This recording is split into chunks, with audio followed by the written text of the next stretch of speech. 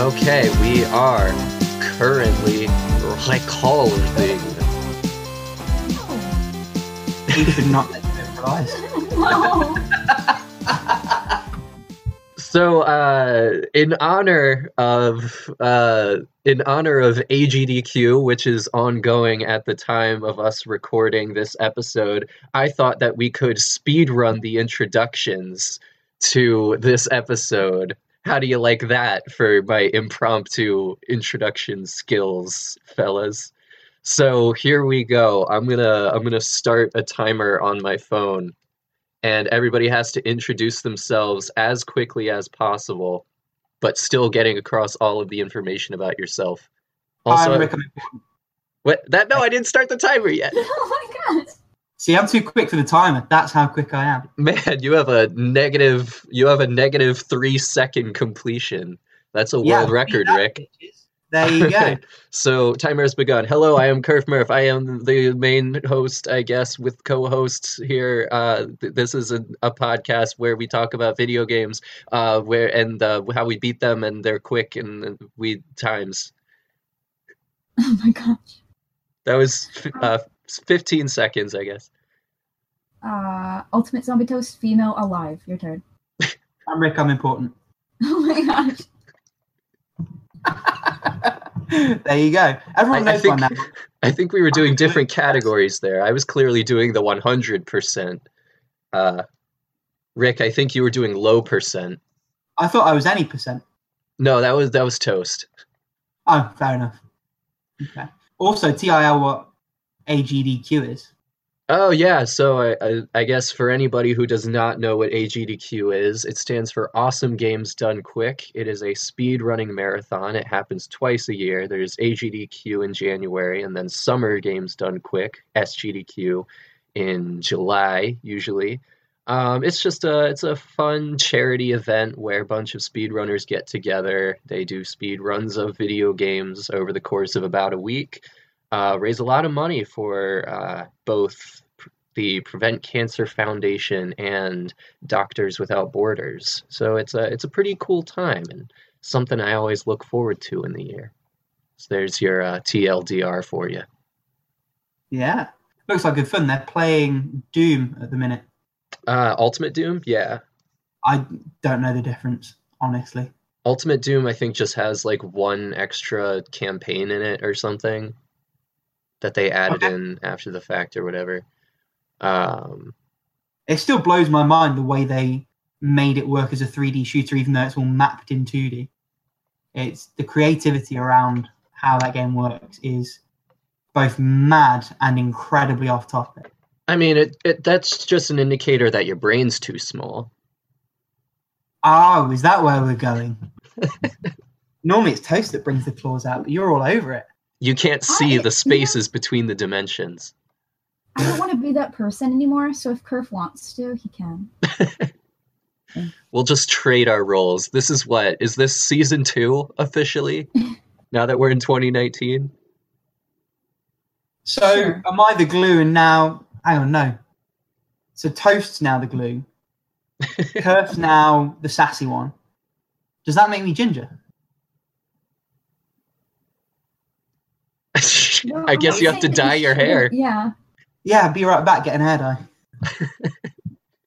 That, it'll be very useful for our listeners, again, because they are audio only instead of video. Well, like us. they won't have to suffer like I will. I'm taking this one for you guys. Anyway, so... All right, so we're going to just be up front. So we are actually going to record 2 episodes in one during this sitting to kind of try and keep us on a regular release schedule, at least for the beginning of the year, before we inevitably fail you once again. So, here's how we're going to split this up. So since it's been a long time since our last episode, theoretically, all of us have played, beaten, retired a lot of games. Now, that isn't quite true. It's about 33.3 repeating percent true. Rick has beaten, retired, and played a lot of things. Toast and I have kind of lagged at the back here a little bit, so we're going to spend our first episode mostly interrogating Rick about his unhealthy gaming habits. And then we will. And then we're going to move into episode 2, which I guess we'll just explain when we get there. Yeah, it's if you think of a regular podcast format where we talk about what we've been playing and then we do host segments and everything else, the second episode is going to be the host segments and everything else. So I guess we won't wait till we get there to explain it, because you just explained it right now. Well, podcast explanation's done quick. That's what it's about. Dang it, I forgot to start the timer for that one. It was quick. I think we can agree with that. So because I, as Kerr said, have been pulling all of the weight for this so-called team, we're going to split my bits up. So I'm going to talk about the games that I retired, first of all, and then we're going to let someone else jump in before I start talking about the games that I actually beat. So I retired 6 games since we last recorded. And I think that's as many as I beat combined with my retirements. So the first one is a game called Dungeon Explorer for the DS. And if you haven't heard of it, there's a very good reason. And if you think the name sounds generic, that translates rather to the whole game. The game is a disgusting shade of brown. Every texture is the same shade. And for a DS game to not let you touch type your name is a pretty good indicator going in of how little effort went into it. So I put a commensurate amount of effort into playing it. The next game is a RPG called Exist Archive, Other Side of the Sky. In terms of the gameplay, it's very much a spiritual successor to Valkyrie Profile. The face button sort of combat system is very similar, but it plays out in these 2D dungeons, which are 3D represented graphically, but they feel very clunky and janky. Your jump feels quite airy, and I was quite upset that I didn't enjoy it. Honestly, I sort of went in hoping that I'd like it. I quite like that type of Valkyrie Profile combat, but there's a few sort of awkward tweaks that they've made to it that make it quite tricky. So with the Valkyrie Profile games that I've played, what's quite nice is that it's a very active combat system. So you don't really have to aim your attack per se. You sort of hit the buttons and it does the work, and you get to focus solely on timing the attacks and making sure that they go into fluid combos. Whereas with Exist Archive, the attacks sort of have area of effects. So you have to make a point of stopping in between button presses to refocus your attacks. And it all just feels janky. There's no real grip in it. The story's very slow to take off, and I just couldn't be bothered with it. The next one is Ocarina of Time 3D. I saw that you posted about that in the Game of the Month forum. And yeah. I need you to explain yourself. And that's the thing. I'm not really sure I can. Like I said in the Game of the Month thread, I can't really put a finger exactly on why I didn't enjoy it. Because as I said earlier in that thread, it was my third attempt at playing the game. So the first 2 attempts I'd gotten bored long before Death Mountain. But I got through Death Mountain. I actually quite enjoyed my time inside Jabby Jabby's belly, which I know doesn't sound quite right. And when I got to being an adult, I thought, right, the game's opening up now. I'm going to start to enjoy it. But the Forest Temple just sapped me. That one's not very good. Yeah, I concur with that. And I started just to get frustrated by some of the quirks of the combat. I got a little bit annoyed by what I felt was some sort of jank that had come with it from the time. I think it's missing some quality of life stuff that frustrated me. And ultimately, where I'm at in terms of the time I spend playing games is if I'm not enjoying it, whatever the game happens to be, I just don't want to spend any time with it. And I'd rather put that time into games that I have been enjoying. And there's loads of games in my backlog on loads of systems that I really, really want to play and I'm enjoying. So I just stopped. It was the same thing with Mario Galaxy way back in the day, because I didn't enjoy that game either. I know, I'm killing all of the sacred cows. Mario Galaxy. Ocarina of Time, sure, that's an old game. No matter how many quality of life updates they gave to it, some of it's just not going to work for certain people, as is the case with you. Mario Galaxy is an untouchable masterpiece. And do you know what? Objectively, more than with Ocarina of Time, I can genuinely see why so many people hold it up and have it in such high regard. I played my way through about 20, 30 stars, and I felt like I'd had my fill. That's where I'm at. I actually quite enjoyed the shake thing, which I know was some people's there. Control-wise, I think it was fine. I do think the level design was quite a smart idea, having these groups of interconnected little planets. It just didn't grip me. That's it. And it would be sort of a 7 or 8 out of 10. But it, as a game, as a whole, didn't hold me all the way through. And I can't really say any more than that. That's where it is. That's where I'm at with it. And it's where I'm at with Ocarina of Time. I'm sure some of the later dungeons are good, but I wasn't invested enough to get there. So, and that's sort of how I felt with the next game as well, Segue, which was it's a game called One Way Heroics. It's a little RPG Maker type game, and the concept is sort of like those levels in Super Mario Brothers where the screen is constantly moving left to right, so you as a character have to move with it. All of the attacks are done in the overworld, and whenever you're attacking an enemy or going to pick up a chest or something like that, you have to be mindful of sort of the white wall of death coming up behind you on the left. And I think in a shorter, more focused RPG, that would have been enough of a hook to keep me in with it. But the problem with One Way Heroics is that it's procedurally generated. And there's not really any story to speak of. There's not really any combat to speak of either. So what you essentially have is an inventory management system on a procedurally generated walking sim, albeit 2D and pixel arty. And there just wasn't anything there in terms of game as far as I was concerned. So I binned that one. The only positive there is because I had it as a limited run physical on Vita, I'll probably be able to break even on that when I pass it on. So there's that at least.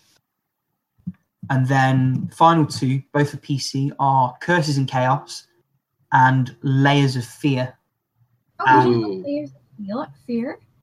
It just bored me. Oh, wow. I actually didn't mind either of the two games. And the reason I've mentioned them together is because I sort of retired them for the same reason, which is I thought they were okay, but I felt like I'd had my fill. I suppose. And Layers of Fear, the problem is it's very, very scripted. And where with some games like the Stanley Parable, they play into that, and so you don't mind it. Or with something like Dear Esther, say, which I actually did really enjoy when I played it, you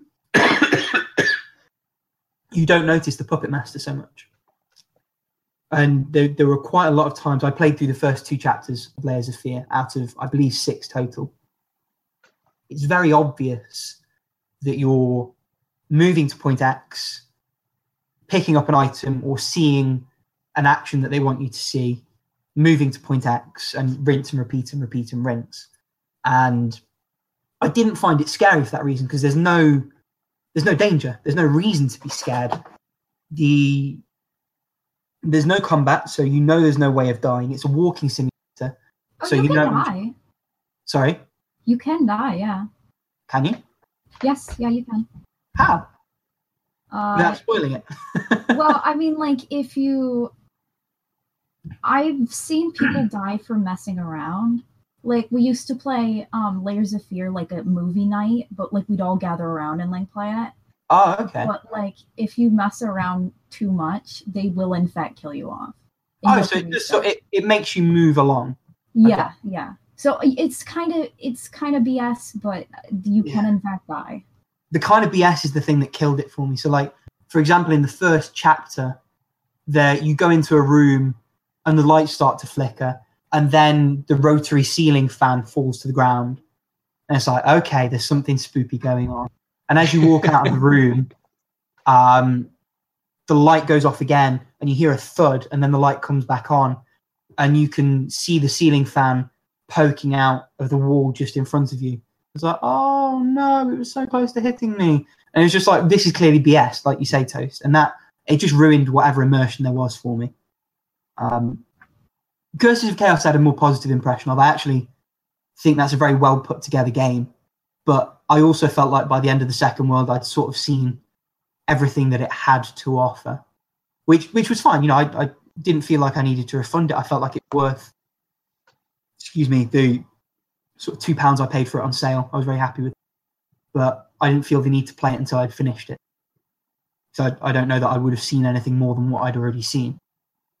So that brings me through to the end of my retirement. So does one of you want to jump in now with the games that you beat over the last period? Sure. And I'm just going to jump off audio to...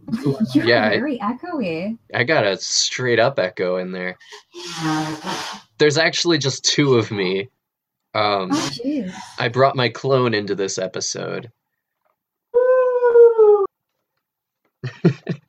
All right, so beaten for the last however long. like 6 minutes. Yeah, something like... I don't remember if I had beaten the Spyro Reignited trilogy the last time we recorded. I don't think you had. Okay, I think I was playing it, Yeah. or I Yeah. had bought it or something. Anyway, I did beat it. I got platinum on all 3 games on there. I think I got all of the like skill points and stuff too. I still enjoyed it. I mean, it's Spyro, and I'm always going to love the original Spyro games.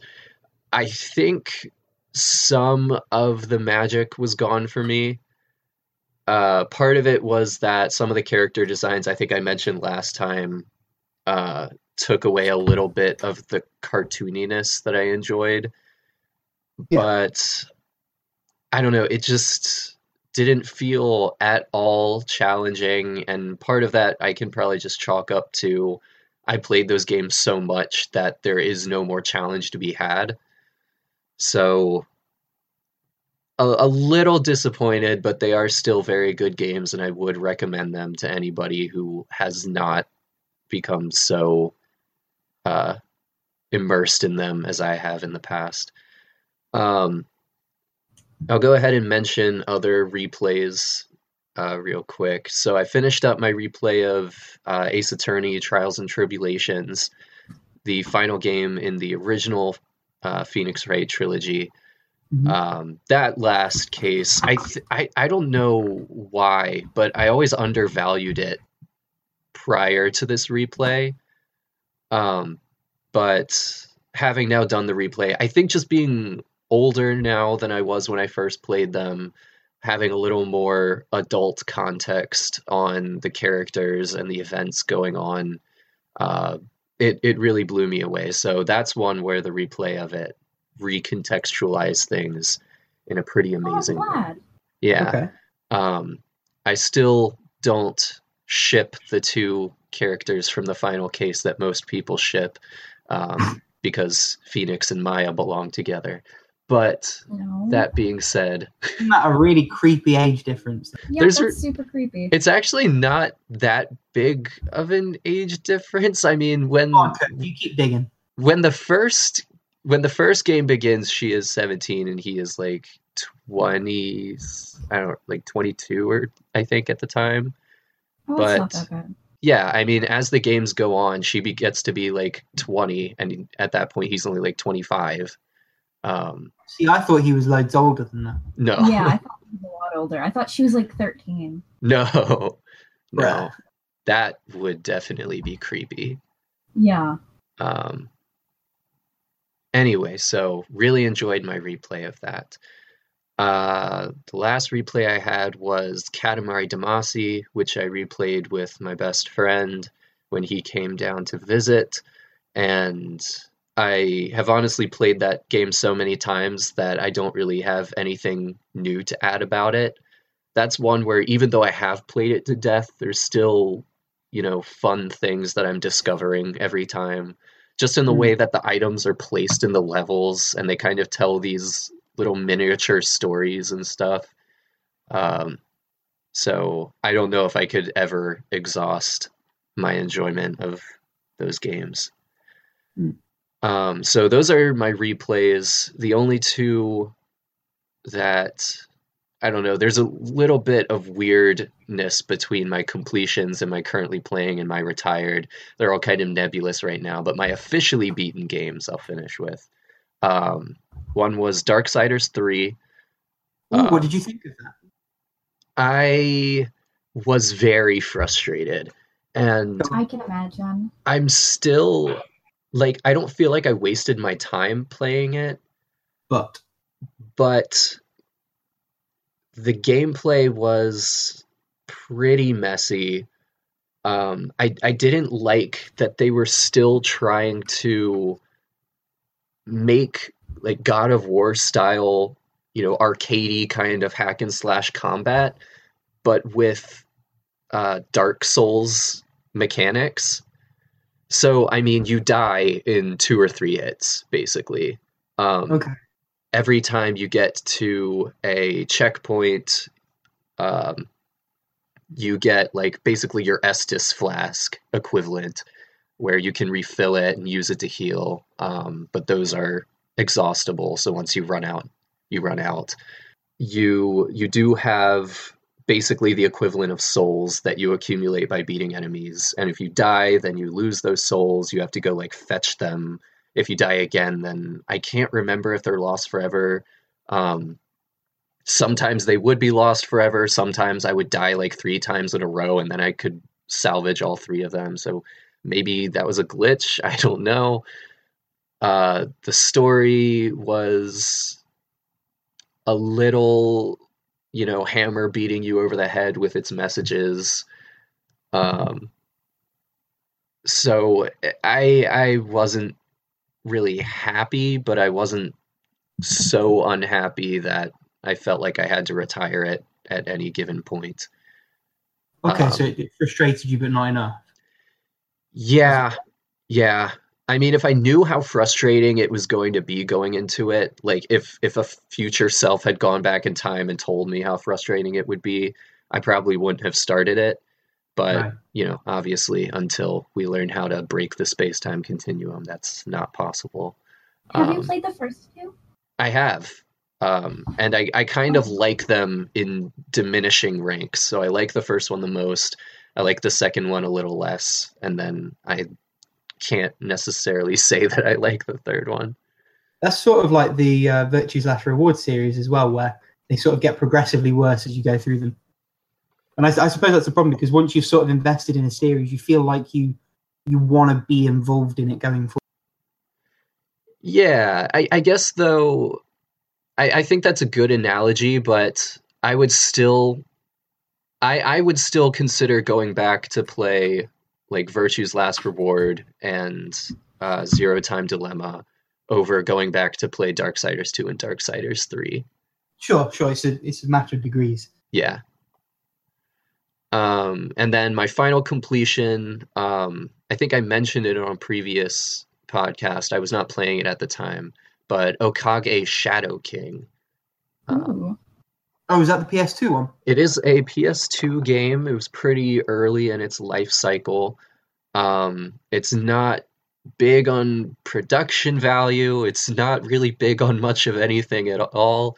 It does have good comedic writing, but the gameplay was kind of a mess. The combat menus and the menus in general are really finicky to move around. I was never really interested in learning a lot about like the deeper mechanics, about the debuffs and buffs and curses and status ailments and stuff, because it's never really so difficult that you have to worry about that kind of stuff. You basically just get all of your party members to chain attack in every battle and you win. So it's messy, but I think if anybody is trying to learn about good comedic writing in video games, I think that's a good thing to watch maybe a Let's Play of or something, because I think there's some good beats in there. I'm looking at it now. I think you can play it as a PlayStation Classic on PS4. It's the one where it's a little bit like Blue Dragon, where the boy's got like this massive shadow coming up behind him. Yeah, and it was... I've seen the box art for it before, but I've never thought to engage with it as a game. I think it was a big inspiration for Blue Shadow. Blue Shadow is probably the better game. But I don't know. I can say that I'm glad that I played it. I think I got my time's worth out of it. But I think it's best experienced maybe just watching the cutscenes on YouTube or something. So yeah, that's all I'll mention for my completions right now. I have some playing and retired, which are a little abstract in scope, so I'll save those for later.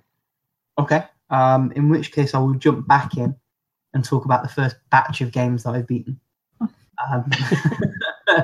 So I'll try and keep it breezy. I'll try and go through them as quickly as I can. The first one is The Swapper for PS Vita. This is a replay. I played it first on PC. Yeah, I was going to say, I thought you played that one before. It was my playing last time. I beat it shortly after. It was also a recommendation, wasn't it? Yes. It has been a recommendation, yeah. And I actually, funnily enough, enjoyed it more on Vita than I did on PC. I think because it's, and I said this last episode, I think because it's claymation, on PC you lose some of that detail with it being such a big thing, but with it being up close on your screen, and especially on the OLED, you get to pick up on some of the little smudge marks with the fingers on some of the scenery and some of the little details from the way that it was created. And I stand by everything I said about it before. I think it's an amazing game. And I think for the price, it's well worth a look. The next completion is Resistance: Fall of Man, the PS3 launch title. And again, I think I was playing this last time we recorded. You can tell it's a launch title. There's a lot of things that, looking at it today, it's a little bit anachronistic with. And I think I mentioned this last podcast as well. For example, your aim down sight is connected to R3 and your melee attack is mapped to a face button, which are two things that just don't happen anymore, and there's a pretty good reason for it. But the actual game itself is really good, and off the back of it, I bought both sequels. Helps that they're disgustingly cheap for PS3 right now, and I plan to get to those both at some point. I really did have quite a good time with that. Well, I'm glad for you. Oh, thank you very much. I don't like that game. Oh, do you not? No. How come? The visuals are gross. The controls that you mentioned are really hard to get over in certain times. I don't know. I didn't find a lot worthwhile in going back to it so many years later compared to, the way that first-person shooters have developed over the years.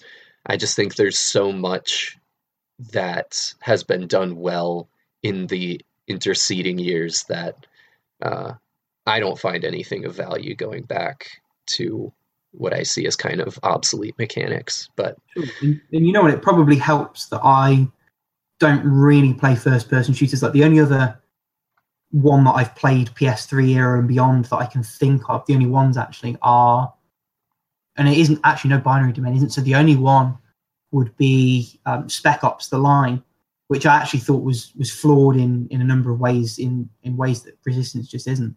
And it did you not enjoy the weapon selection? Because I thought that was a really big plus for it. See, a lot of it I also just forgot because it just went one ear and out the other. So I don't even remember the weapon selection system. Oh, fair enough. I thought they were relatively well balanced. I thought it was smart in terms of how much ammo it gave you. It sort of made you experiment at times. And it had a lot of sort of clever second functions that gave you a really interesting amount of flexibility in terms of how you approached the combat. But the one thing I'll say actually that did annoy me, thinking back, is the cover system is limited to Borked. Because the crouch, and it's the one thing that you can't rebind that I wish you could. It's not a toggle. It is a an engage button to crouch. When you remove your finger from the button, you're on crouch.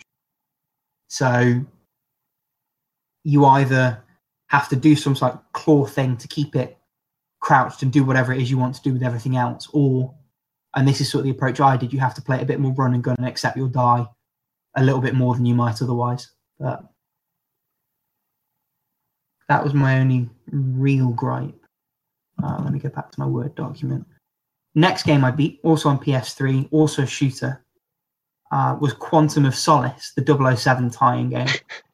Do you know what? Surprisingly good, actually. And the only reason I played it is because I really enjoyed Bloodstone when I played that, although that was a third-person shooter. And Quantum of Solace isn't going to win any awards. It isn't in any way groundbreaking. It doesn't do anything innovative good.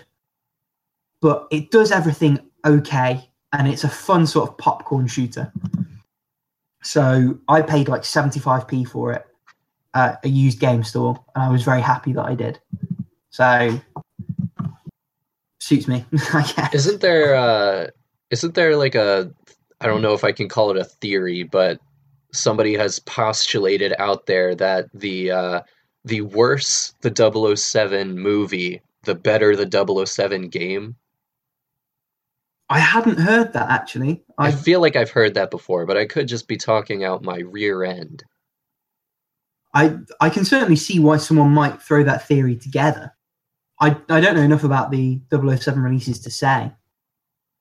And the only way that it might map is Spectre is the best Bond film in ages, and they straight up just didn't put a game out for it. So, I don't know. Are you quite into the Bond films then? Yeah, actually. Yeah, I do really enjoy them.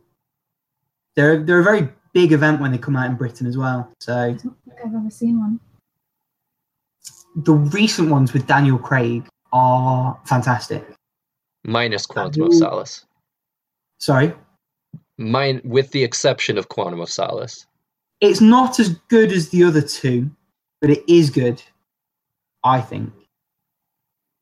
So there's 4 with Daniel Craig, and really, you probably can skip Quantum of Solace, but you should absolutely watch Casino Royale. You should absolutely watch Skyfall, and you should 100% watch Spectre. There is the opening scene in Spectre is an action scene set in Mexico during Dios de los Muertos, and it is hands down one of the best action scenes I've seen in anything ever.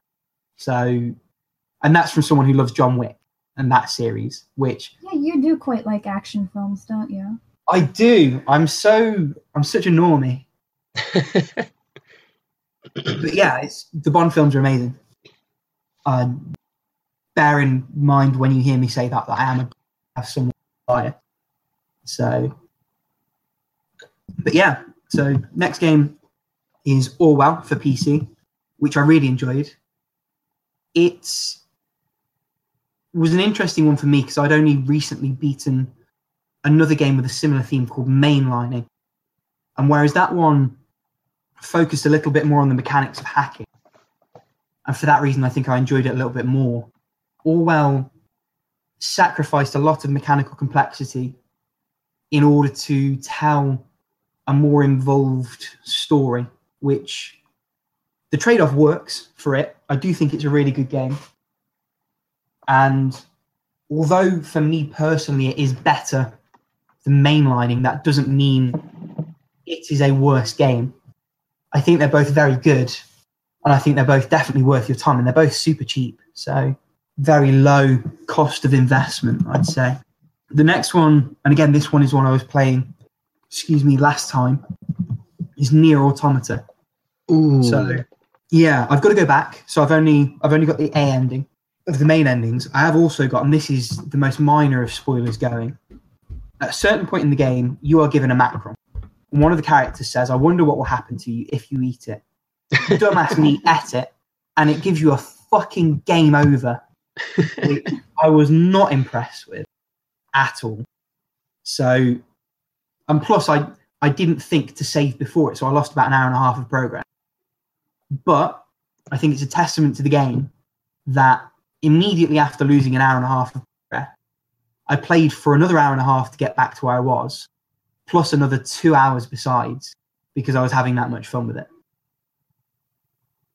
So you're pulling a face that says you're not quite on the same page as me.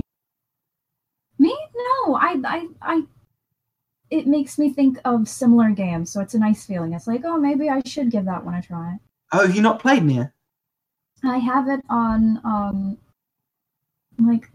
I think I have it on PC and like PS4, and it's still in its wrapping paper for the PS4. So, PS4's how I've played it. I mean, if you've got it on PC and your PC's all set up, play it on PC. But it's well suited to a controller, I'd say. I have the controller set up for PC as well. I'll just play it on PC then. The graphics will probably be a bit nicer. Yeah, I just heard that it was a little shaky running on PC. I wouldn't know. I think it might have been at the beginning, but I think it's been patched to make it. Yeah, so I think there were frame rate issues for PS4 initially as well, but I'm on a slim PS4. I've had no problems whatsoever. There's no one time where I've had frame drops or anything that I would say was subpar performance. And it looks good on PS4, so I can only imagine it would look even better on PC. Mm-hmm. So, yeah. And you'd like it as well. The art's really good. The art direction's really... It's... Obviously, there's the fan service elements, which are nice to have. But at the core of it, the gameplay is good and the story's quite interesting as well. So, yeah, 100% give it a go. 100%.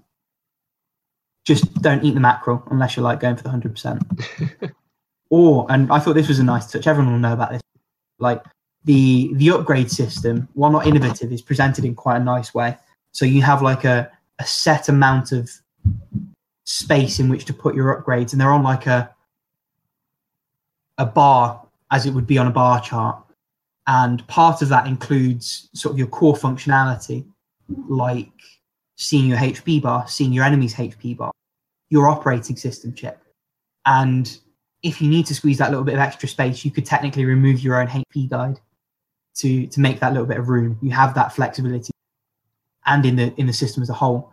But also one of the other endings is removing your own OS, which gives you an automatic game over in the same way that it would if you sort of went and deleted your System 32, which I think is quite nice. The next game I played is the 2016 reboot of Ratchet and Clank, which I have so many mixed feelings about. Yeah, Yeah. I've never played such a pretty game that's felt so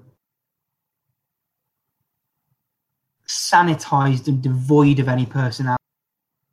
It's like an aging starlet who's had a really... but they couldn't fix the deadness in their eyes. It's what really a metaphor. Yeah. And it probably doesn't help that I fairly recently replayed the HD ports of all the original trilogy on Vita. And they still hold up. They're still amazing. And it's good. Probably even better if you've got no experience of the original Ratchet and Clank games. I'm struggling, honestly, for words, because it's good, but it's not quite right. Yeah. And I don't think I can really say any more than that. Have either of you played that? I have, yeah. Yes, and it was my first experience of Ratchet and Clank. Oh, how did you find it? Okay. I mean, I would say play the HD trilogy. Yeah. It's not like I don't own it. It's just like this was more accessible, and I was just like, oof, I'll play this game series because like my friends really like it, and I didn't have like a PlayStation growing up. Right. So I don't know. It feels weird because it feels like it already wants you to have known the story before you play it. I think that's more the fact that it's a movie tie-in there. Yeah, we watched that too. How's the movie? Because for like 10-year-olds. I mean, like, I don't know. When we went there was like a bunch of like people who were in their like 30s and like 20s, and then there were like a ton. It was such a weird, chaotic thing because there were like children and adults, and it was just like, I don't know if anybody got like severe enjoyment out of it. Yeah. And it's frustrating because you can tell by the way that some of the clips are interspersed and the way that it's set up that it was a bit of a hodgepodge all around. Yeah, that was And again, the only positive is that I borrowed the game from a friend, so I at least didn't pay for it. The next one, I feel like this is another one where you're both going to buy me, was Shadow of the Colossus, specifically. I hate Shadow of the Colossus. Yeah, I don't know. Both of us have gone on the record about not being big fans. Yeah, no, You're among good company. I thought it was one of your more enjoyed games, Kerr. I feel like when you played the PS4 remake about a year back, you actually quite enjoyed it. Oh, I did enjoy the remake. It didn't, resolve some of my complaints from the original game, which are just structural things. But no, I don't have any great love for Shadow of the Colossus.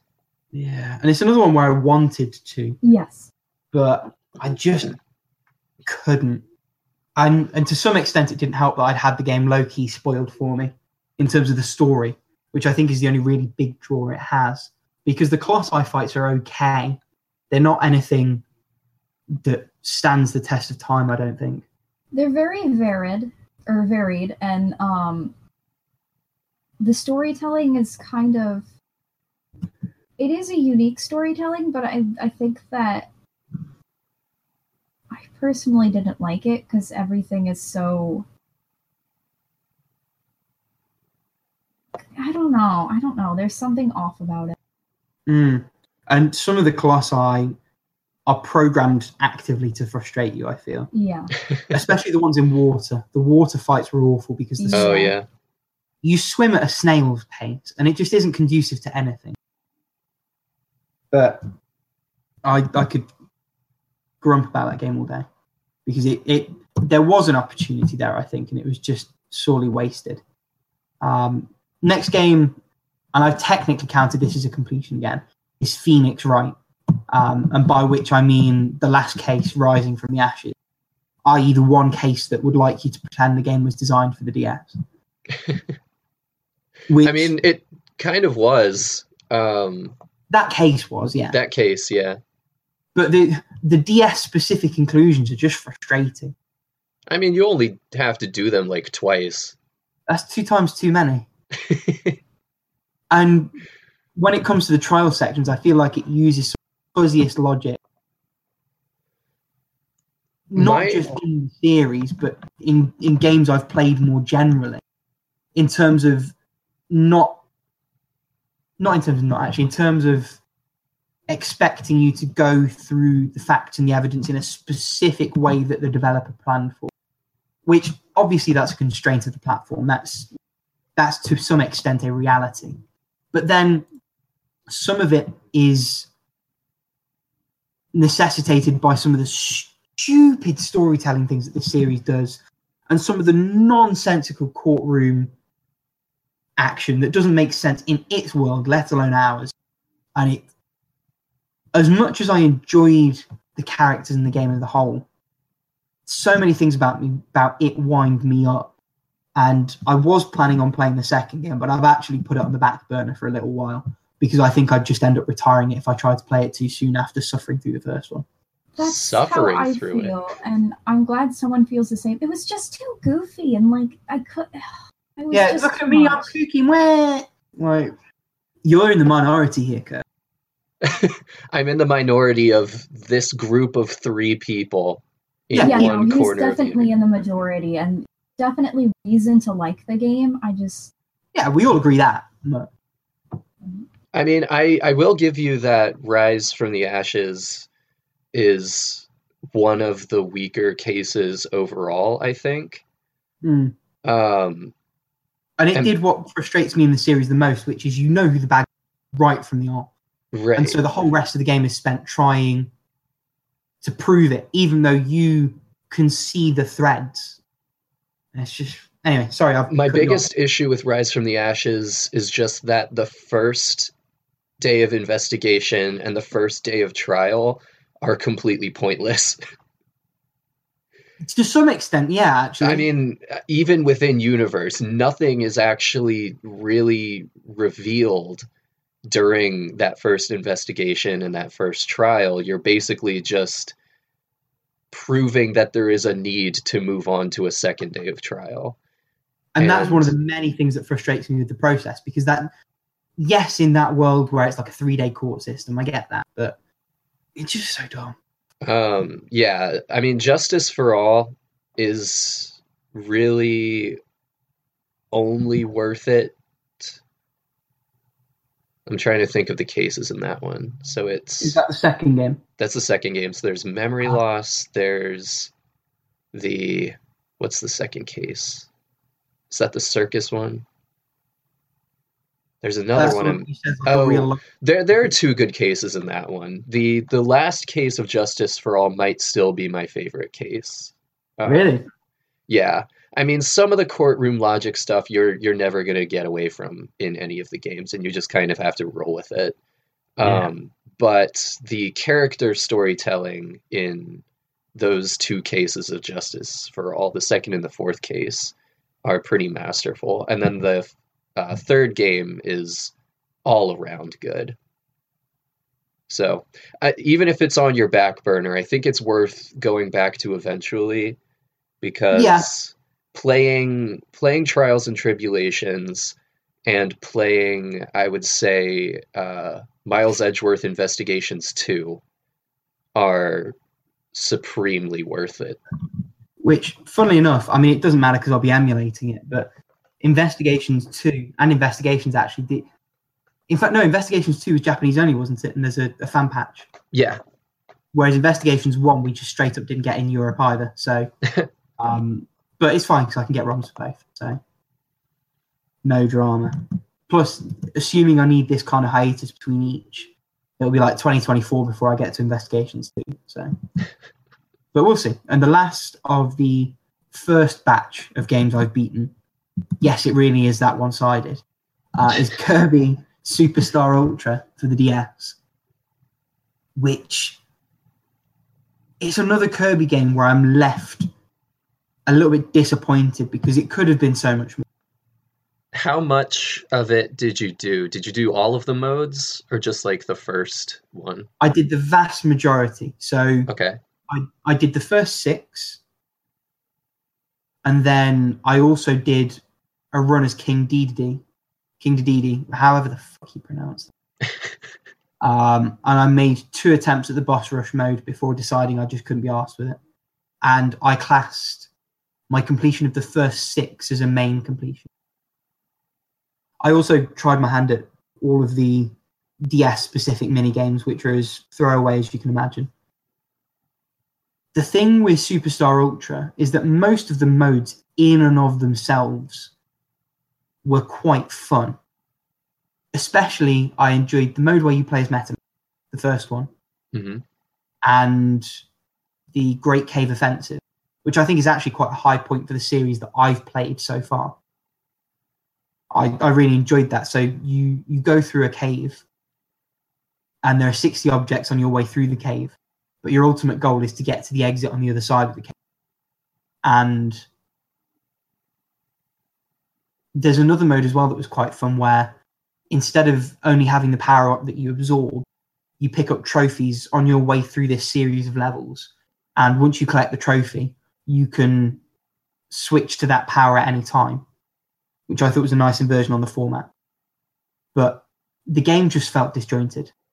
And I think I would have much preferred it if they'd picked one mode, maybe 2, and in fact, you know what I would have preferred? I would have preferred if they'd done it like a Castlevania game, where you have Kirby, you play through the game, it's a proper Kirby game rather than being a remake of Dreamland and then a couple of other levels thrown together in a couple of hodgepodge areas and then constantly reused for slight variations on game mode. If instead they'd made a proper cohesive Kirby game, and then, like in Castlevania, on a second playthrough, you could play as a different character. So, for example, Ecclesia, one of my favourite games, you play through as the female protagonist, and then once you've completed that, you get the chance to replay as Albus, one of the side characters, and he has a specific moveset, the same way Meta Knight does, but you're playing the same game with the same levels, and the perk, as with the Meta Knight mode, is enjoying them with a different character. And I think if that core game was better, I would have enjoyed it more. Bottom line. And it's probably worth a pickup, especially if you're a fan of Kirby and you like those games, which I suppose I would class myself there. I do enjoy Kirby as a game character, but at the end of the day, I felt a little bit unsatisfied. Well, I mean, which Kirby games have you liked? I didn't think you really liked any of them. I haven't liked any of them that I've played since we've done the podcast. The two that I can say hands down I've enjoyed are the first Game Boy one, which I think was Dreamland. Kirby Dreamland, I think. And the first one they did on DS, which was Kirby... It's called Mouse Attack over here. I think it's called Squeak Squad in the US. Yep. I really, really enjoyed that one. To the point that I'm thinking I might give it a replay later in the year. And I've got your personal favourite, Planet Robobot, on my backlog. So hopefully I'll enjoy that more than I enjoyed Triple Double, which, as you will, I'm sure, remember, I thought was pretty underwhelming. It's pretty generic as far as Kirby games go. Yeah, which is... The subtitle for most Kirby games could be generic, so that's saying something.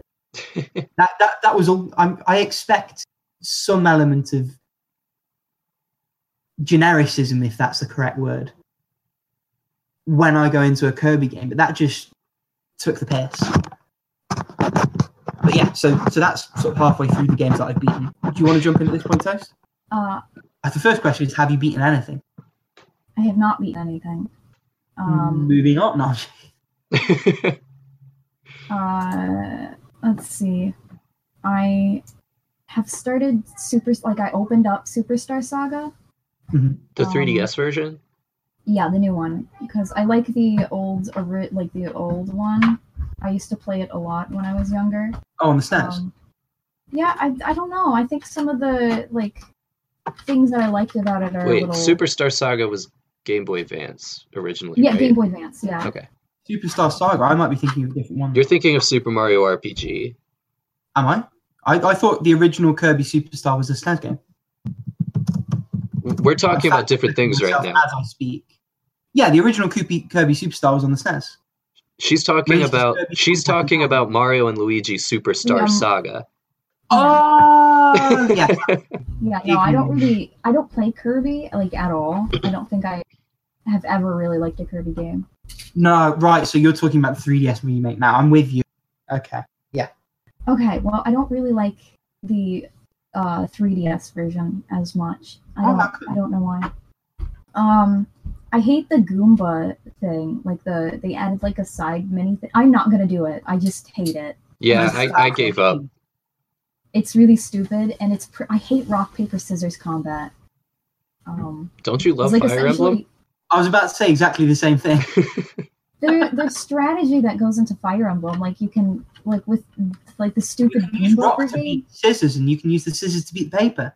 And I think paper beats rock as well. So much strategy. No, but there's stats and skills and things like that. You can just go someplace far away. But with the Goomba thing, you're just throwing Goombas and Koopas and Hammer Bros. Stop baiting me. And it's really stupid because you're just throwing them. There's no strategy or anything in it. It either beats it or it doesn't. And it's so much grinding, and I don't want to do it, and it sucks. And also, they got rid of some of the animations that they had in the original. Because I don't know why, but they did, and it makes. For reference, I think I'm about to go to Tiki Valley, which is the desert, and that's always been my favorite part of the original game. So I guess I'll know pretty soon if the whole game is just throwaway. Other than that, Dark Souls, I just defeated, or I'm on Quelaag. Down in Blighttown, so still have another half of the game to go. That's pretty much all I've been playing, so what else can go now? What are you playing Dark Souls on? PC. Okay. I got the remastered edition because for some reason my other PC edition started having issues.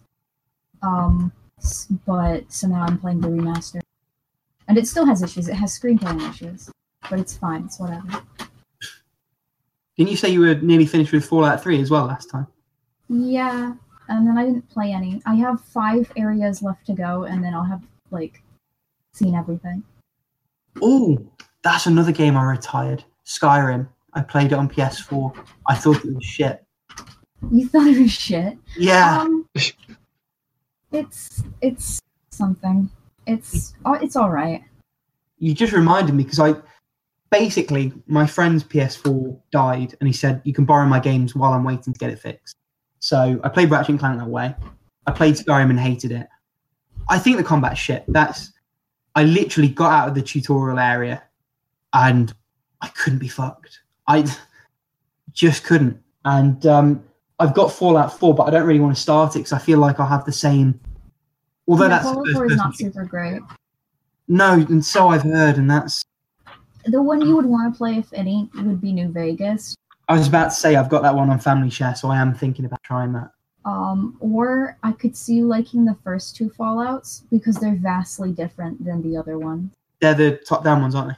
Yeah. Yeah. I think They're they're a little remastering those at some point. They are? I didn't know that. Yeah. Whether they'll still function once remastered, I don't know. No, yeah, probably not. But we'll see. But yeah, sorry, did you say, is that everything? Pretty. I started my time at Portia.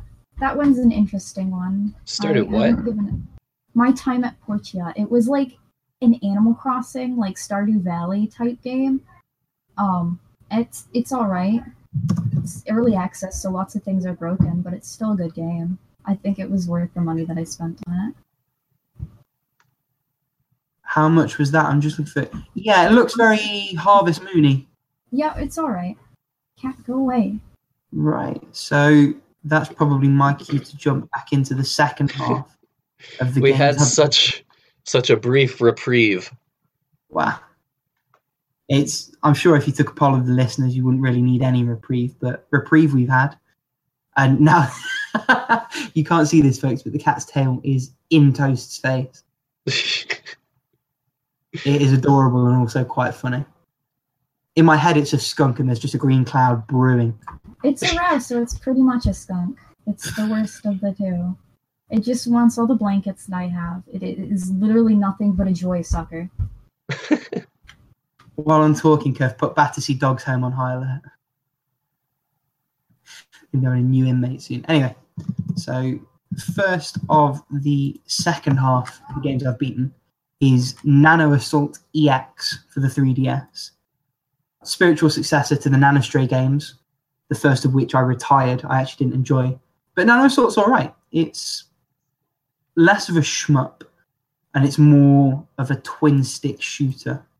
It's very short. I don't really think it's worth what I paid for it. But it's decent. The 3D effect is quite good. The enemy variety is good. It doesn't really outstay its welcome. So, overall meh. Next one is Killer is Dead, Nightmare Edition, which I wouldn't have bothered with if it wasn't free. And even with it being free, I sort of wish I hadn't. It is very half-baked. There's a few different things in it, and none of them really come together to make a whole game.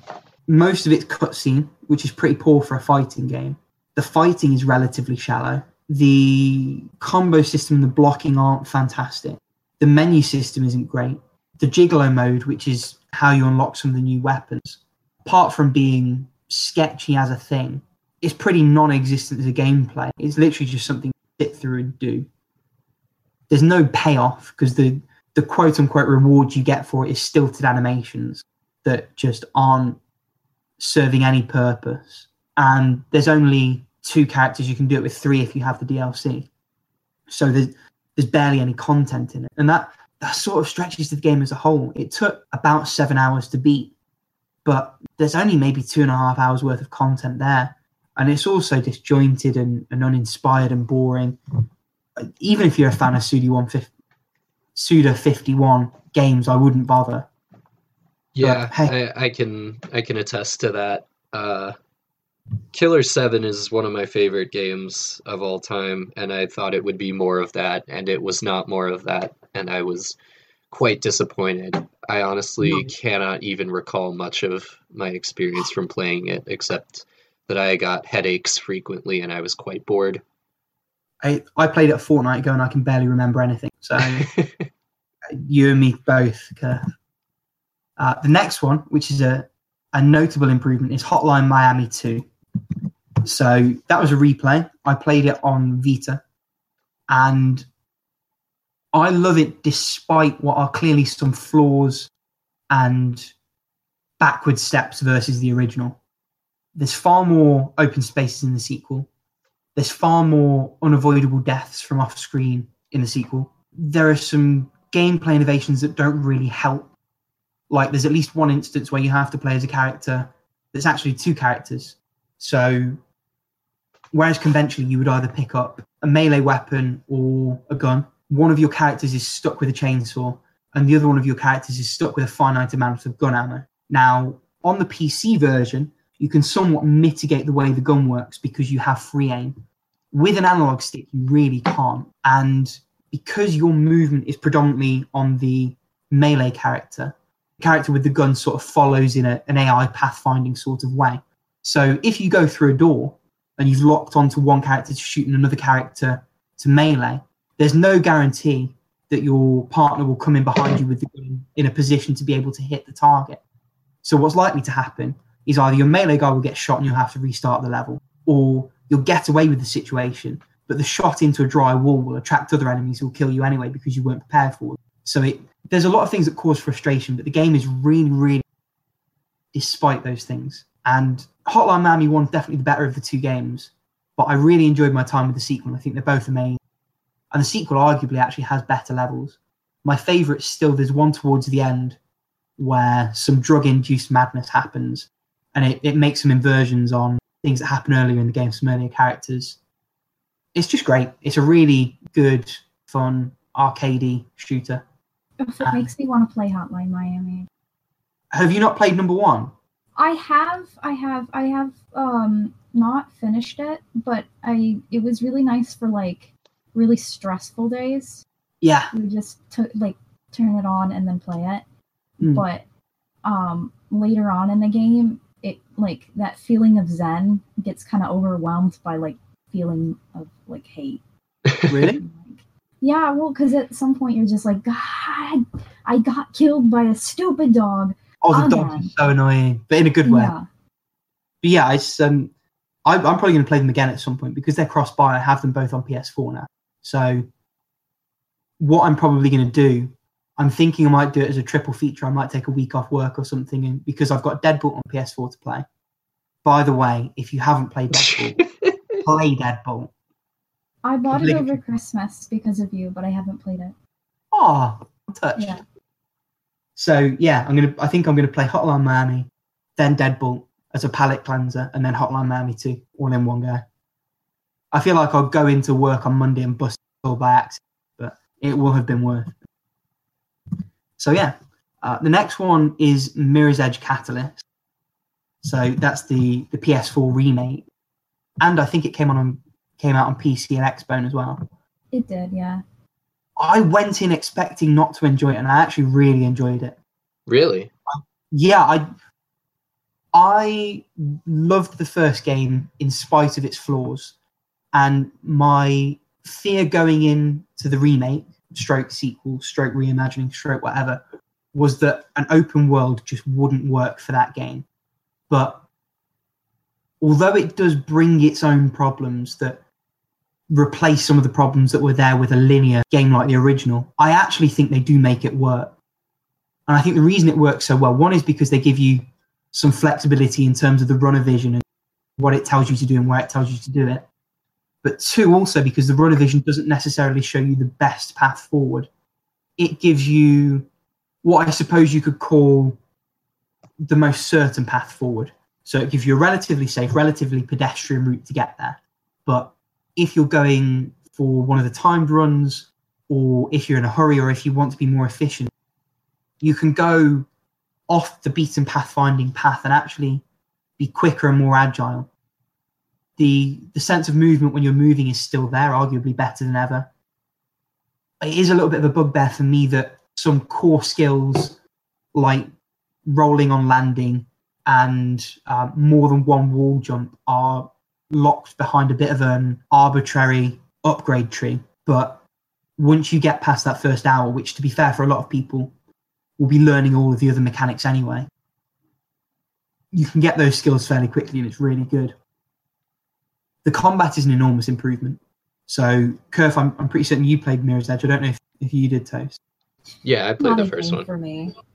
Oh, of course, that would kill you motion sickness wise. Yeah. Yeah, I hadn't thought of that.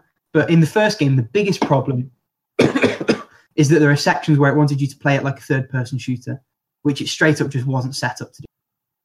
So the way they fixed that in the sequel is by straight up taking away guns from you.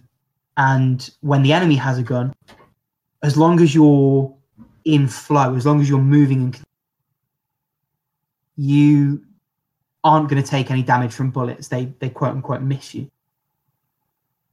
So the physical combat is much better. There are ways to do it if you're moving where it minimizes how much it slows you down, which is similar to some of the things you can do. Is that your cat causing chaos? Yeah. But yeah, the story's still pish, which it was in the original anyway, but from a purely mechanical perspective, it's a really good game. And the core of the game, which is the enjoyment of just free moving and running, presuming you aren't horrifically motion sick and ill like Toast is, it's all still there. It's better than it was in the first game.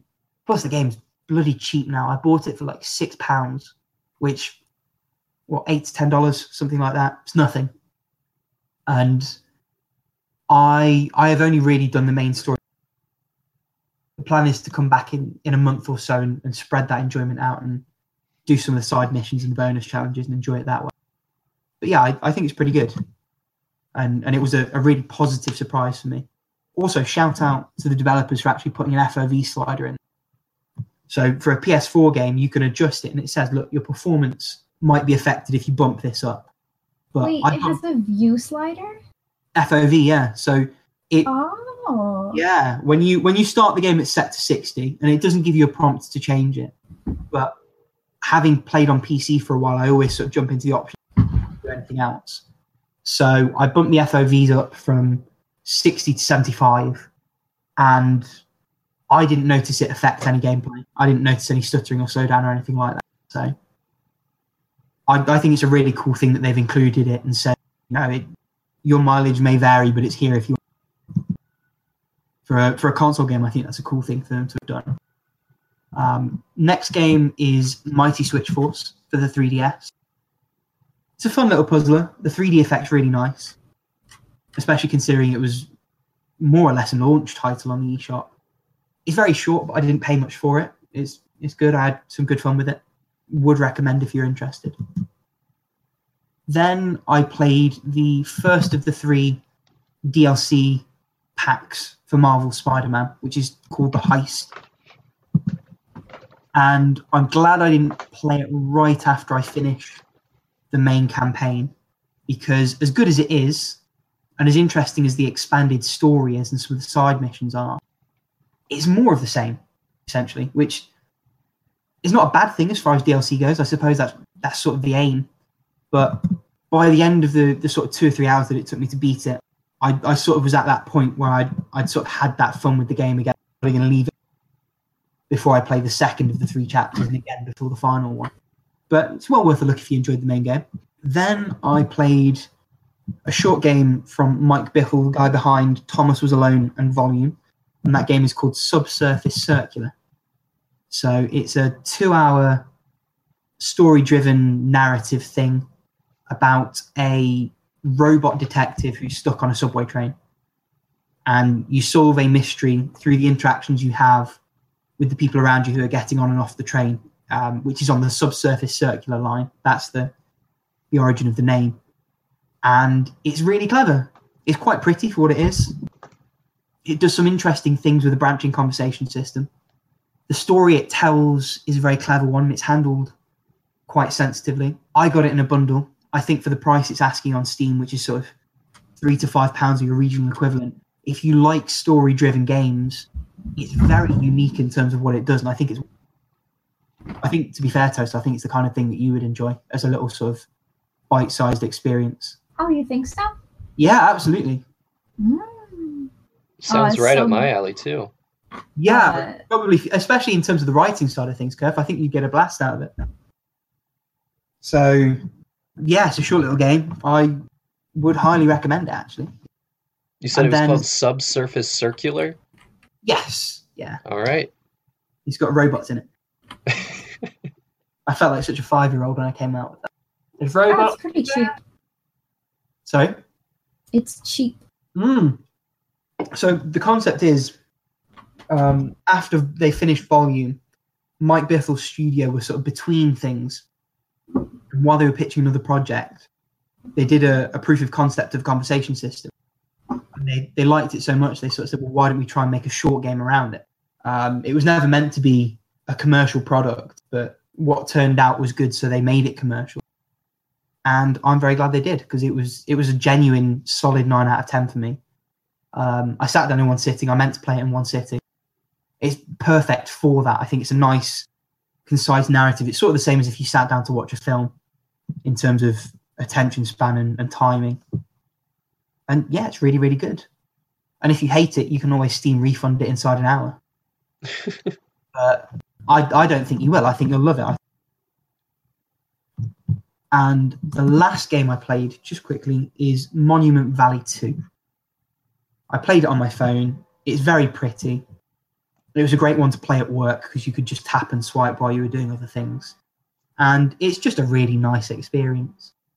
I don't really have any opinions on it beyond that. It's really nice. It's normally like £3.50. I think I paid £1 for it. And I had a better time than I would have done if I bought chocolate. So, yeah, put that on the box. Better than a chocolate bar. Ninja Rick. It's nice how seriously take games. What do you mean? Well, you just seem to like them a great deal. Sort of a prerequisite for doing a video gaming podcast. I suppose so, yeah. How would you describe your relationship with Games Toast? Like everything, deathly and black. Oh. Well, the games that I really like, and I feel like I owe them a bit for how they've impacted me, but the games that I do not like, I do not care for one bit. Like, I don't pretend to like things that I don't like. Huh. I don't know. It's curious that you feel like you owe something to the game that you paid for. I sort of think it's the other way around. I feel like it owes it to you to give you a good time. No. No, it's just like when you love something so much, you're like, oh, I wish I could do something besides like pay for it to make, like, I don't know, I don't know. I don't know how to explain it. You can follow them on Twitter, I guess. I mean, I don't want to. I'm just saying that, like, I'm sure the feeling is there, but not the motivation. Yeah. Yeah, mate. So that's everything in terms of what I've beaten. Now, in terms of what we've played and what we are playing, I think you've sort of done that bit, haven't you, Toast? So, in terms of what you're playing, because you didn't have any, you blew your load early on that one. Yeah, I mean, there's other stuff that I am playing, but it's just like I'm a little bit further in Kingdom Hearts. I opened that one back up yesterday, and I went through the entirety of Monstro in like 100 Acre Woods, and like. And that's on PS4. You're playing that, isn't it? Yes. Yeah. Okay. Not making super great progress. I'm like, it's so weird because they threw all of the meat of the games, because I've never finished it before. All of the meat in the game is at like the last fourth of the game. Just like. But isn't that JRPGs in general? I suppose so, but most of them I like well before I'm in the last fourth. It's just like, if you had done this from the beginning, I would have liked you so much more. How long is Kingdom Hearts? I need to have a look, because I want to play 3 in a timely manner, but the problem with that series, and I think we talked about this when you brought Kingdom Hearts up last time, Toast, is that I've played one of the side games and one of the low-key main entries, which is Birth by Sleep, but none of the main games, and I've still got a couple of the side games to go. And I've got Dream Drop Distance, which I suppose is technically a main series game to hit as well. And It just looks like a lot of a time investment as well that I need to try and base out. Yeah, Jesus Christ, Kingdom Hearts is like a 30-hour game. I'm not. You don't have to put that much. The problem with that is a lot of people are more than they need to because they just like the game, so the average went up. Sure. I would say that you could probably finish it within 20 hours. Yeah, Okay. that seems fair. It's still significant, in fairness. I'm 13 hours in, and I probably could bum rush the rest and still come in under 20 hours. I'll probably finish it quicker if I get it on PS4. The problem with PS3 at the minute where I'm at is that, space is at a bit of a premium, so I sort of have to set it up when I want to play it. So Shadow of the Colossus I played over a weekend. I got the PS3 out and then I put it away again afterwards. But I have bought some of the MotorStorm games which I like, so I might get it out soon and probably try and do both at the same. I'm thinking out loud anyway. Yeah. What else have you been playing, Toast? Well, I've been playing a lot of co-op games because I've been going over to friends lately because like that time of the year where you just don't want to really be alone.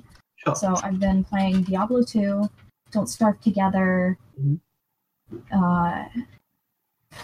Terraria, Minecraft, Smash, yeah. Is new Smash good? Yeah, it is. But Your hesitancy makes me question that. it just feels like the controls are a little bit slippy. At least as far as I'm concerned. I've been using the Joy-Cons with the just like in like tablet mode, and I feel like the Joy-Cons, the control sticks, like when you stop with your character, you don't quite stop. You keep going just like a little bit, and it's enough that since I use like fast characters, I'm noticing it. Do you think that might be part of the reason as well, though? I don't know, but I don't like it because it's making it. And also, they all know how to perfect shield like freaking fantastically. The CPUs are really good, and they'll just you'll be doing a combo and they'll perfect shield the entirety of it. With Dedede, like the hammer spin he has. Mm-hmm. I kid you not, they perfect shielded that entire thing, which means they were just pressing the button over and over and just chink chink chink chink chink, perfect shield. It's that's not okay. Was this in classic mode or the adventure mode? That was against a level 9 CPU. Oh well, yeah. Yeah, but still, it's a level 9 CPU. And Isabelle is the worst. I love Isabelle, but fishing pole. I hate her. And I want her to die. And I hate the villager. I hate Incineroar. I hate the whole bunch of them. Very strong feelings. Have either of you played Mario Kart 8 by the way? Because I own it. My cousin brought his Switch over at Christmas, and the more I play on that thing, the more I fucking want one. Mario Kart's so good on it. I adore Mario Kart 8. I can't justify it though, Toast. I've just bought a PS4. I spent God knows how much on way too many games. Yeah, and everything I own for everything else. What was your mistake for getting a PS4 instead of a Switch? It was not. I got a fucking good deal on the PS4 and I'm very happy with it. PS4 is At good. this point, I was PS4 just is better pulling your leg. Yeah, well, you pulled it too well. Pulled it straight off. What were you saying, Toast? Switch doesn't have the library, so PS4 is a better investment. I'll do what I always do. I get a Switch near the end of its lifetime. It's the only thing that I haven't done that with time ago is the DS. 3DS I only just got. PS4 I only just got. Vita I got 2 years ago, but it was already dead by then. PS3 I got a year ago. It was definitely dead by then. PSP I got just before the Vita came out, so it was dead then. Yeah. So, 3 years' time I'll be on for a Switch? Fuck. But yeah. So, do you want to jump in with what you've been playing, Kurt? Yeah. I think I'll go ahead and combine my currently playing and my retired because there's weird uncertainty between them. Okay, tell us more. So my officially retired, uh, I, it, I don't even know if it's worth mentioning, but when my friend was down visiting, we were just played a bunch of games over the weekend, and we beat Katamari in one night, and we had previously played Sonic '06 together, because we hate life and we hate God. And so we decided that we were just going to work our way up through the bad Sonic games, starting from the bottom and working our way up to actually palatable ones. So, What? so we started playing Shadow the Hedgehog. Um, I think we got we got 4 levels in. Um, but the level design is so bad that we had to give up. We could not even do it for the meme anymore. I know someone who unironically 100%ed that game. What? Yep. This is. Yep. Oh, what an awful. It was you. It was you. You did it. Shadow the Hedgehog. 100% of it. It's Impromptu interview. Ask them why the fuck they did that. Yeah, please get a detailed excuse and apology. Yeah. That why did you 100% that game? Because I had it. Oh, because you had it? That's the worst answer ever. No. This is like those people on the call-ins where it's like you spent 60 grand on what's that game? The one that's like early access that they had the con for, and like they're still asking for money for, like the space one. It's not Elite, it's not Battlestar. Destiny? No, it was like a Kickstarter thing, and they're selling ships for the game that's not out yet for like 20 grand. Star Citizen. That's the one. No, and but Star Citizen is really, really good.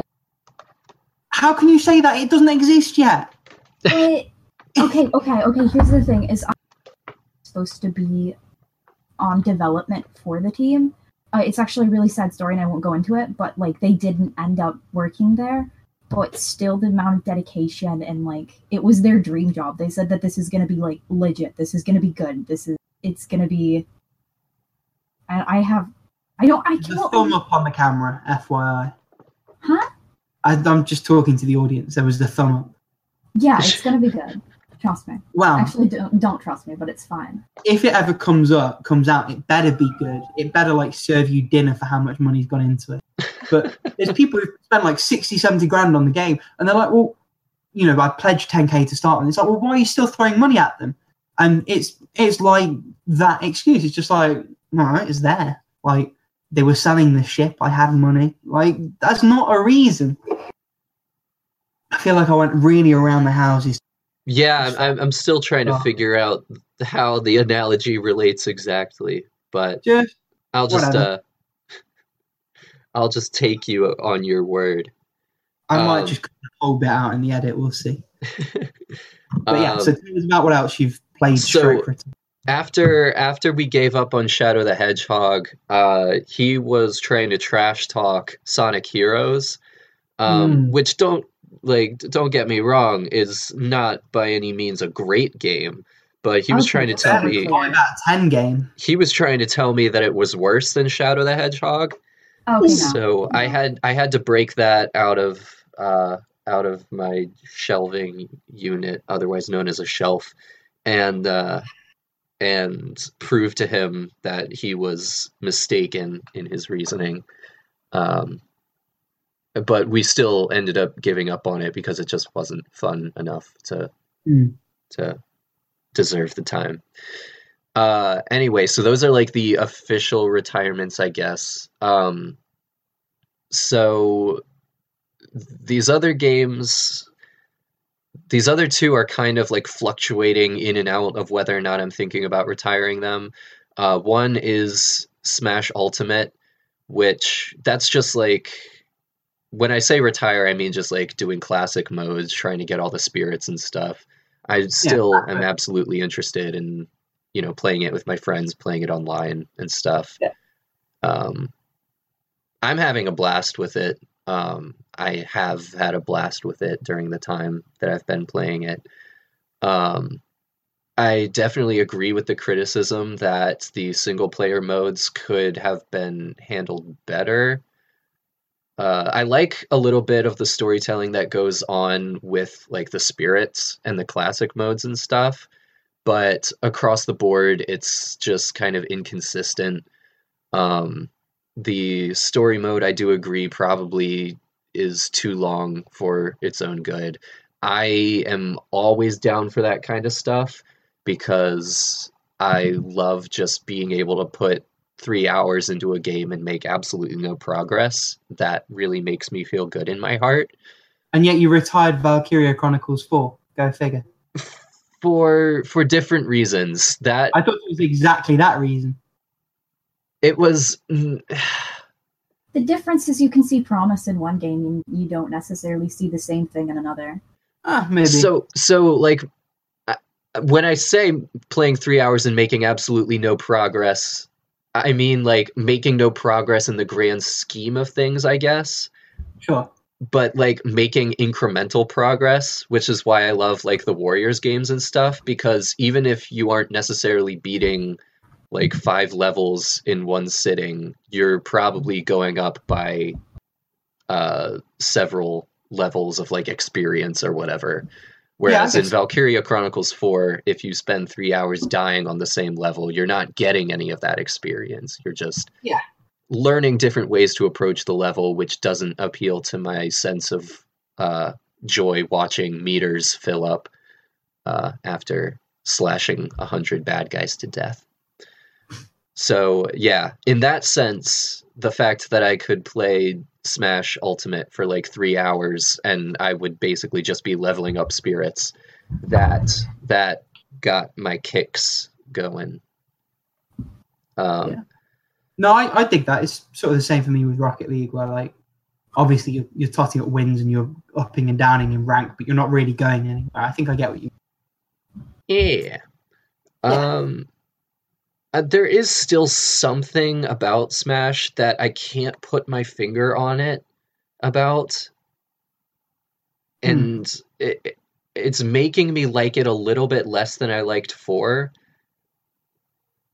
But again, I have no clue what it is. And the game's been out for a month now, and I have been trying desperately to figure out what it is about it that is not rubbing me the wrong way, but just giving me that weird feeling, and I'm at a loss. Other game that is kind of, I'm unsure if I'm going to retire it or keep going, is Star Ocean Till the End of Time. It's the third Star Ocean game for PlayStation 2. Is that the PS2 one? Yeah, my brother played that. He quite enjoyed it. I really love the world building, and I'm enjoying the characters and stuff. I mostly decided to start playing it because I had played it as a kid and was really obsessed with it for a while. I think I got to disc 2, but then never made it past. I think that second disc was like messed up for some reason, so I just wasn't able to continue. Oh, okay. But now playing it, I'm just mostly frustrated by the fact that my party members are suicidal in every single battle. Right. And the battles aren't hard per se. It's just that you do have to, zone the battles. You have to space yourself out. You have to know when to attack and when to back off. You need to know to flank the enemies when they're trying to shoot you head on and stuff like that. And it's cool from like the player perspective, but it is so immensely frustrating because I have tried out like all of the different tactics you can set your AI companions to, and they will still kill themselves. Either because they'll just run straight in and they'll just get wailed on until they're dead, or like if you have a magic, or I think it's called symbology in the game, if you have a magic user, then your life is tied to your magic. So if you use magic, your life goes down, and they will just keep using magic repeatedly until they're dead. So it's very frustrating because you're constantly having to babysit them. You'll go into just a normal random encounter, they'll both be dead within 5 seconds. So as soon as you get out of the battle, you then have to use all of your resurrection items on them, or you have to take them to an inn and go sleep while paying money to stay there. And I can't see that boding well for the end game where things get like actually difficult for you as a player. If you No. can't rely on your party to stay alive and help you out with like items and magic and stuff consistently, then I can see that being very frustrating. And I think the only way around it might be to grind it into oblivion. And because you level up so slowly in that game, I am not excited for that. Yeah, So- and remind me, it's sort of Tales type combat, isn't it? It's sort of a 3D space and you control one character. Yeah, it's very similar to Tales. Okay. Last thing, this is less of. This is more actually playing, less. I'm not sure if I'm going to keep playing it or not, but it's Hitman 2, the new Hitman 2. Okay. So just for PS4, they packaged up all of the. I think it was PS4 and Xbox One. They packaged up all of the episodes from the second season of the Hitman episodic game. I think it's the same on PC, in fairness. I think with IO changing hands, I think they, rather than releasing it as an episodic thing, just bundled all the episodes and released it as a full package. I think that they might have done that after the fact, but I think the episodes were still released like over time. I could be wrong about that again. I don't have it pulled up on Google right now, I but was going to say, I'll ask my mate G. in any event, that's not terribly important. No, that's true. So I'm liking it. I love just the diversity of approaches within the levels. And I think that these newer Hitman games have really nailed that. Just the ability to do anything and the causality, the AI pathing, and how you can manipulate that really is even more true to the Hitman spirit than I would say the original Hitman games were. I think it is the most natural evolution into it. As I was playing it, I went back and I read my review for the first packaging of Hitman games, the 2016 one. Mhm. And I think my joys with it and my criticisms of it are the same as they were back then, which is just the openness of the world, the radiant conversations you can hear from random NPCs are, hilarious and touching in places. My only frustration, not necessarily frustrations, but they do push you into their little babies, I guess you could call them. You can tell that they worked really hard at setting up certain scenarios that they really wanted you to follow through with. And you Yeah. can turn off the hints for those. But they are a really good way of learning the logic behind every level and every character. So I'm kind of split on how I feel about it. They are really fun to watch unfold. But you really do have to stick pretty strictly to the logic that they give you. And as with the first game, I find less of a reason to go back to previous levels and replay them the further I get into the game. I just get a little overwhelmed with the amount of approaches that there are. So, like with the first game, once I beat the final level, I had felt pretty exhausted with everything. So I don't know. We'll see if I can arse myself to keep going after I finish this last level. But even if I don't, I still think overall Hitman 1, Hitman 2 are both exceptional games, well worth the cost of admission, well worth your attention. Yeah, they look interesting. I saw a Bunny Hop review who was sort of saying these are the games of this generation. We probably won't realise it until after. And they do look very interesting. It's not normally my kind of game, but I might jump in at some point, I guess. What did they mean by that exactly? I mean, I think that's an interesting statement to make about it. I just never would have made that connection myself. The game of this generation. I'm probably going to slaughter it a little bit because I am sort of dragging back from a fairly distant memory. But he was talking about in terms of the emergent gameplay, some of the mechanical upgrades, some of the things it does and does really well and iterates on, versus other things that it's contemporary to, and also versus some of the Hitman games of old. I'll probably somewhere in the interlude try and pull up the link for you because I think it's probably an interesting watch for someone who really enjoyed the franchise as much as he did, and he, like you, is a big MGS nut, so it's sort of like it scratches every part of that itch for me, which I get. I do get. I'm not a massive MGS fan myself, and that probably wouldn't, but I totally get it. It does look like a really interesting game, and it looks like for what it does it really, really, which I think is pretty much what you're saying. Yeah, and I think there's a lot there even for people who aren't necessarily MGS fans.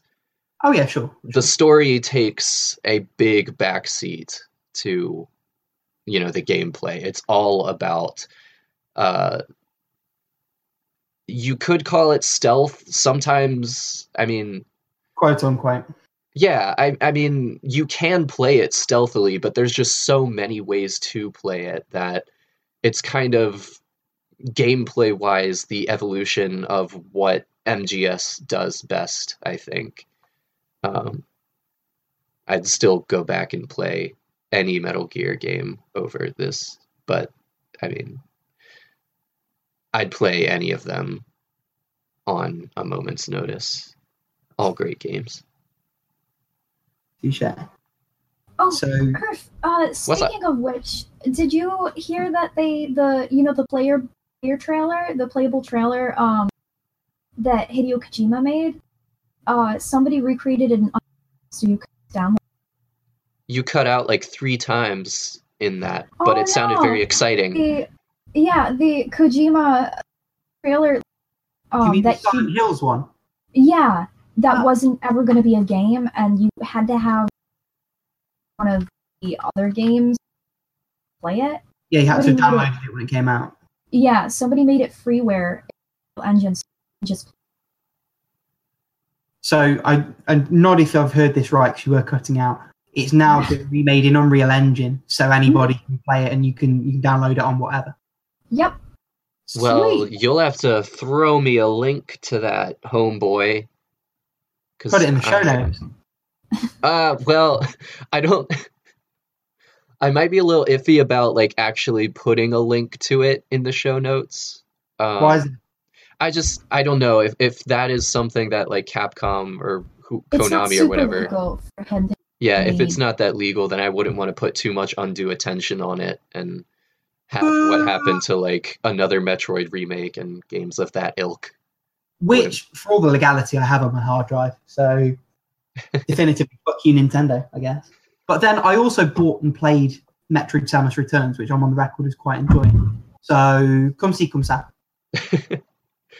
But, I will be very interested in getting that link off the record. Yeah, fair enough. So, is that everything that you've been playing, Kurt?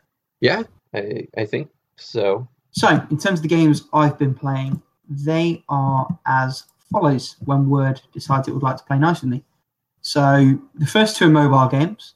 They are League of Evil 2. Or in fact, just before, because we mentioned Rocket League earlier, I am very close now to 1,400 hours in Rocket League. Which, hey. Oh.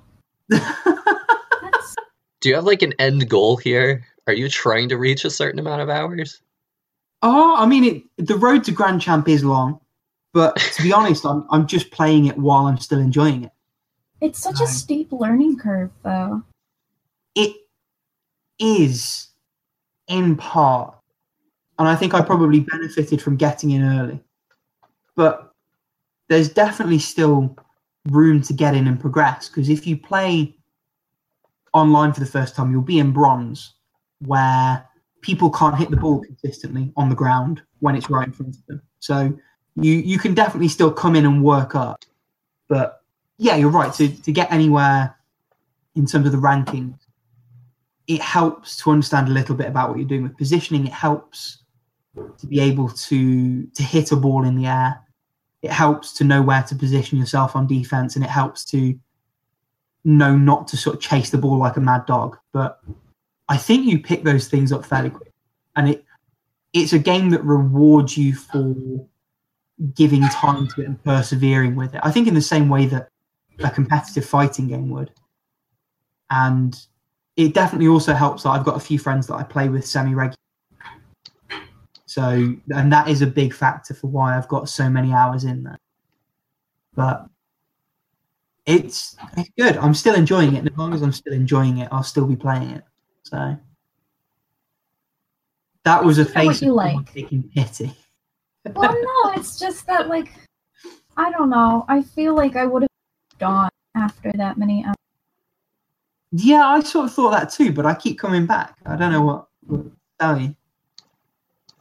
I just keep on coming back. And now, in fairness, now they've got these battle passes going on, which I don't normally buy into that shit. But I bought in season 1. You buy like 10 keys and you're in.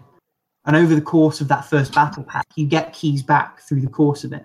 So my first battle pack actually paid again for the second battle. So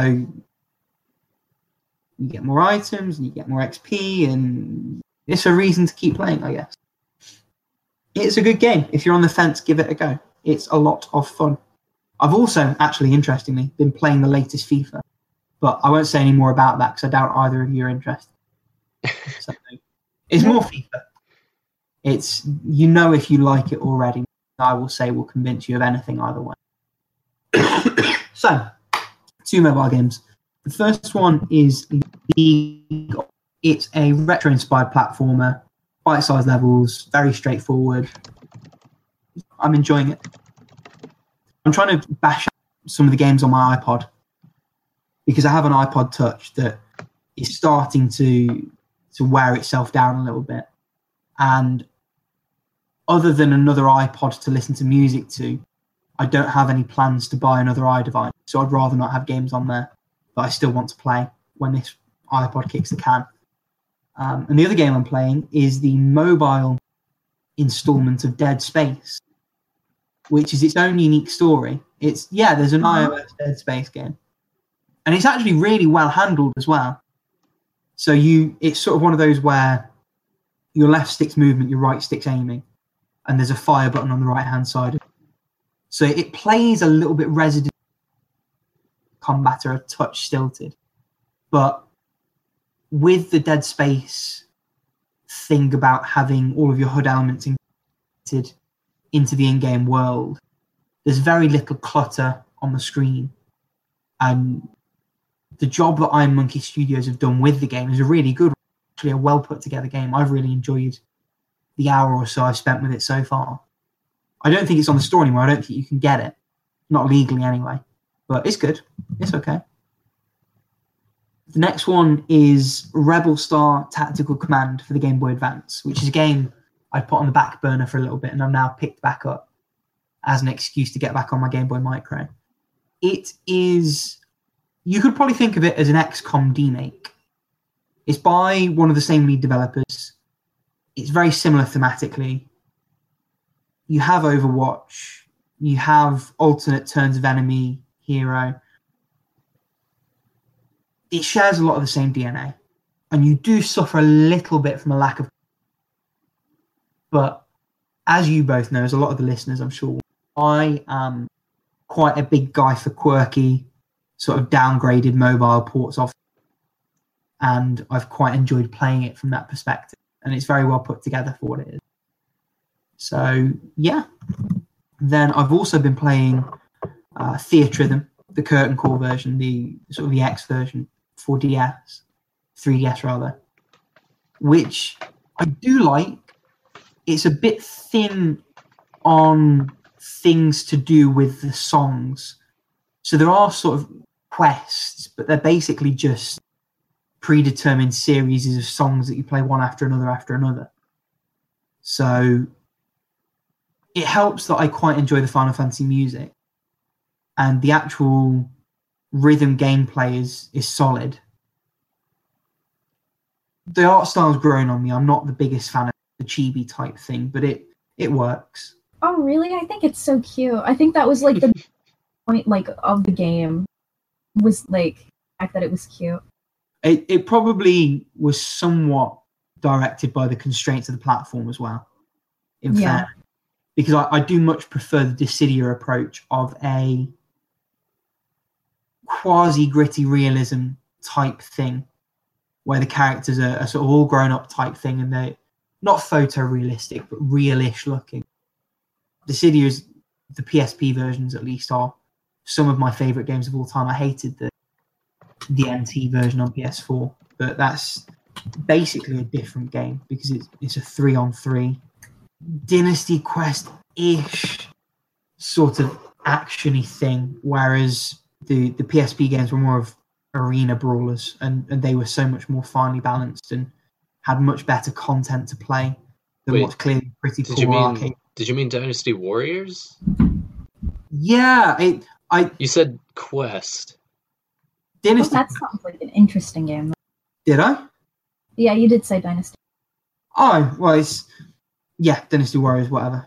Okay, just checking. But it's that kind of thing where you're sort of just mashing buttons a little bit. The arena is bigger, and you're sort of moving from point to point, whereas the PSP games, with them being one-on-one, they were much faster, they were much more fluid. The combat was more interesting. I feel like the characters, the roster was much bigger, it was nicer, it was more varied, made more sense. I just think it's miles and away a better game, but that's to get away from the chibi style. Isn't a thing that I'm big on, but it doesn't detract. The core of it, I suppose, is the music and the rhythm gameplay, and both of those are solid. So I'm going to keep playing it. I'm probably going to play at least every song once, hit the 20k marker that you need to hit to receive the credits, and then I'll probably be done with the game. But it's okay. And the last game I'm playing is Ys 8 for the Vita. Have you played the other Ys games? I've played the other games like it. So my first Ys game was Ys 7 on the PSP, which I think is very good. And it was the first in the more recent mold, where it's sort of a more of a 3D thing. It's more of an action RPG. The story's a bit more front and center. There's more graphical oomph, I suppose you could say. And then after that, I tried Ys 1 on Android. Really didn't get on with it. I've got Ys Origins on PC that I'll get to at some point. I then played the Vita port of Ys 4 Memories of Celceta, which is really, really good.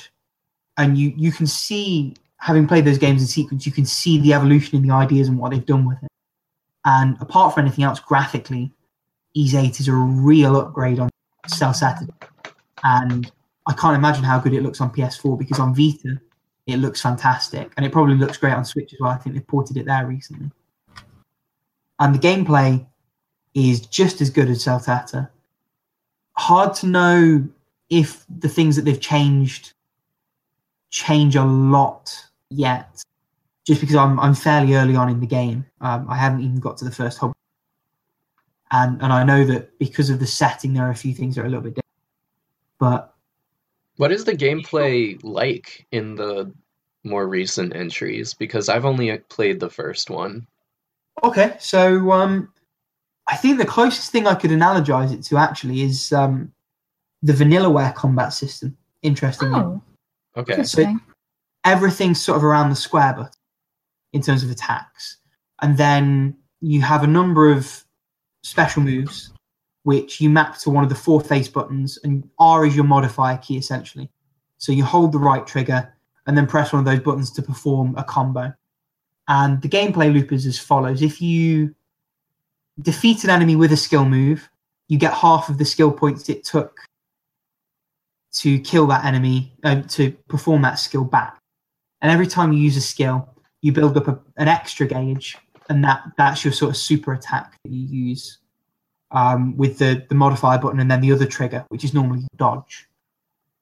And there's I think it's a bit like what they do in Secret of Mana, where if you don't attack for a couple of seconds, you get a little visual cue, and then the attack you do again will be stronger, and it will also give you skill points to use on those skills. So it's a very trigger happy game. It asks you to really utilize those skills. It's not like some games where you sort of have to mana manage and use those skills sparingly. It really wants you to use those skills. They level up through usage. There's a little bit of verticality. And the other thing is, and this is the one that you might not like so much, Toast, there's a rock, paper, scissors type system underneath it. So at anyone's time you have... It's fine if it's like Fire Emblem, which it sounds like it is. Skills and that. I don't like when there's no choice. It's just like you just kind of run through and like. No. There's some choice. So at any one point, you'll have 3 characters, and you switch between them with a button press. And one of them will have, I suppose, the rock. One of them will have the paper, and one of them will have the scissors. So depending on which enemy's in front of you, you're sort of required to switch between characters because one is more effective against the other. Thing is, it doesn't really impact in any way. You know, the characters have slightly different skills, but you always have the same characters with you, so you're never at a disadvantage. It's just an extra layer where you sort of have to identify what kind of enemy you're facing and react. I feel like if it doesn't add anything, why have it? Well, it adds an extra layer, and it gives some purpose to those party characters. Okay, if you insist. Yeah, if I insist. And I think the worst thing you can say about it... the worst thing you can say about it is that it doesn't do anything, by which I mean it doesn't detract in any way from the experience. I don't think it's the kind of thing that you would necessarily notice. And I can't say as much for 8, but if it's anything like Memories of Celceta was, there aren't many times when I felt the need to switch. And certainly when you're making a second pass through areas, normally you're powerful enough that you can stick with Adol, the main character, and have no problem whatsoever. But I really like the new entries in the series. I think 8 is shaping up to be one of my favourite games that I've played. So I'm very, very happy with it. Favorite games that you've cut out. And it's so open to interpretation. It's shaping up to be one of my favourite games that I play this year. There's a lot left in the year, to be fair. That's not a huge man. I mean, you say that. It's when I played Ys 7, that was one of my favourite games that year. Celceta was one of my favourite games when I played that year. And Ys 8 is shaping up to be better than both of those. So Ghost Trick was probably the one I liked the most. Oh, Ghost Trick was so good. Yeah. Should we do that, actually? Should we have a quick look back and say what our favourite games are? Just while because that's the last game I played, and we'll give it as a little teaser before we call it a day here before the second episode. Favorite games we beat in 2018? Yeah. Let me... Geez, now I have to pull up my completions again. I'm doing the exact same thing, yeah. I think Night in the Woods might have been 2016, but if not, it would be Night in the Woods and Strict. Yeah. I mean, don't limit yourself to one. Talk about a couple, I mean. God of War wasn't bad. Is that the PS4 one? No, this is the original. I played the original 2, and I'm waiting on a copy of... Of course you did, yeah. 2's on my back burner. I just haven't decided whether to play it on PS3 or Vita yet. Vita might be nice. I don't know, because there was nothing especially, like, photography that great. And I can just see it being a better handheld game. Yeah, I mean, and you probably wouldn't miss the second triggers all that much, is what I'm thinking. No. Although I have for the longest time been umming and ahhing over whether to get one of those grips that gives you give you L2, R2 triggers that hit the back touchpads. The Vita's dead. I don't know. The Vita is Yeah, dead. Long live the Vita. Well, If it would make a difference. it's just how much I'd use it for. They're about £15 for cheaper ones. I just haven't decided yet. He really is looking at a list. What, me? No, Kerf is. Oh, touche. Yeah, this is a tougher call than I thought it might be. Well, do you know what? While you're looking, I'm just going to give a shout out to every 10 out of 10 I played in 2018. So let's start from January and let's go forward.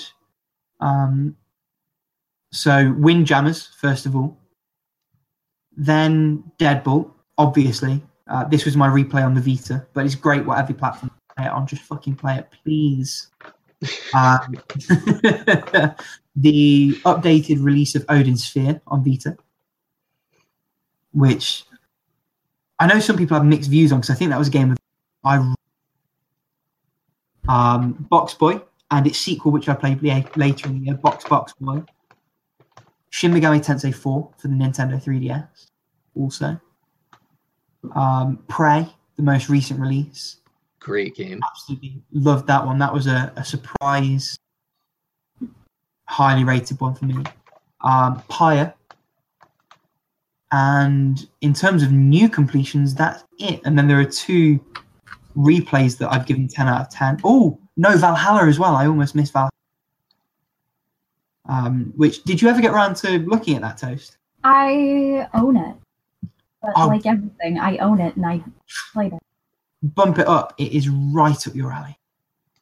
Honestly. I know. I just keep thinking that I want to be like happier to play all these games that I know I like, and then it's just like I never end up being in like the position where it's just like, oh, I feel good enough to pull this game out. Allow the game to make you happy. Valhalla is a very feel-good game as well, ultimately. Like there are some less than happy themes, but it deals with them in a very positive way. You know what, though? What game I am looking forward to? I'm going to play, starting pretty soon, Senua's Sacrifice in VR. That one's going to be really interesting. Yeah, maybe. I don't know if VR for that game is the best thought for you.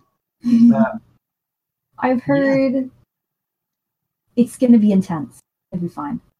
Yeah, I'd be interested to hear what you think about it, because it looks interesting, but at the same time, it also doesn't look like my kind of game. Probably not. I don't know.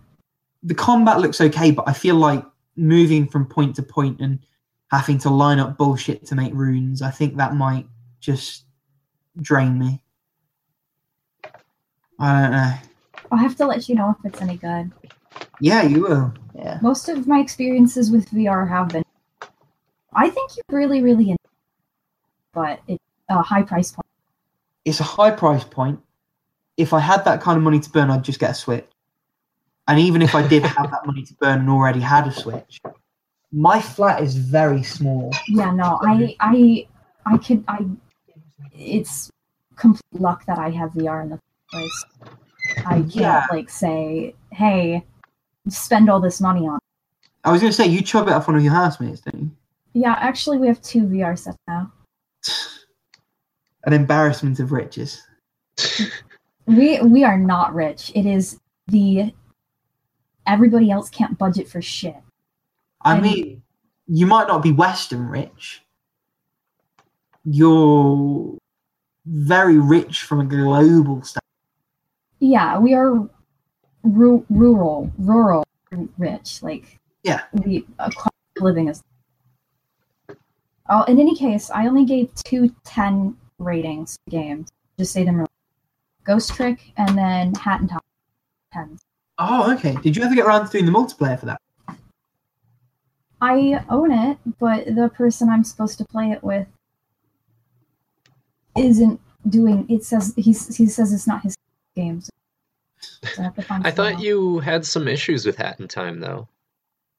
I got over them when I finished it. Oh, okay. I'm glad to hear that. The story's very good at all, but it makes me feel like super hair. So it doesn't look like I gave any 10s this year, but Right. I can just go through my list of, I would say, like, these were the best games I played this year. Yeah, go. So Night in the Woods was my first completion of the year. And that is a pretty special game to be sure. Let's see, Celeste. That's a pretty incredible game. I'm still meaning to go back to it and put some more work into finishing all of the unlocks and stuff. Iconoclasts, even though I had issues with it as I was playing it, it came back around and became a pretty special experience to me. So give a shout out to that one. Xenoblade Chronicles, finally got around to finishing that this year. Even though I wasn't a huge fan of the ending, it was still an overall beautiful experience. Sonic Mania, which is to this day the only 2D Sonic game that I would happily return to in an instant. Yoku's Island Express, which I'm sure both of you remember me absolutely going gaga over. That's the Metroidvania pinball game. Yeah. Yep. Played it. Or didn't finish it, but played it. Yeah. Oh yeah, it wound you up, didn't it? Yeah, it's a good game though. Yakuza Kiwami 2. I just love Yakuza, so I had to give that one the shout out. I think that was my favorite game for that episode when we talked about it. I think I talked about it at length. But so no 10s this year, but what I will say is if Miles Edgeworth Investigations 2 had not been spoiled for me, I am absolutely convinced that would have been a 10 out of 10 for me. Huh. It is just a bummer that it did get spoiled for me, so I kind of... It's no fault of the game, obviously. It's just, sometimes that one thing will happen that just makes your heart sink a little bit when you know exactly what it's building up to, knowing how mind-blowing it would be if you were not prepared for it. So I'll probably list that as my favorite of the year for that reason, that even though it was kind of ruined for me, it was still one of the best storytelling experiences for me. And with that, I think we'll probably call it for this episode. Now, we are going to be right back, but you, unfortunately, are going to have to wait a week or two for the next installment. But it is coming. That's the key thing, because we're going to have all sorts of interesting time and physics conundrums. Yeah, so when we exist in the future. You exist in the past. Although technically this exists in the past and they exist in the future. This will be our past when it's your present.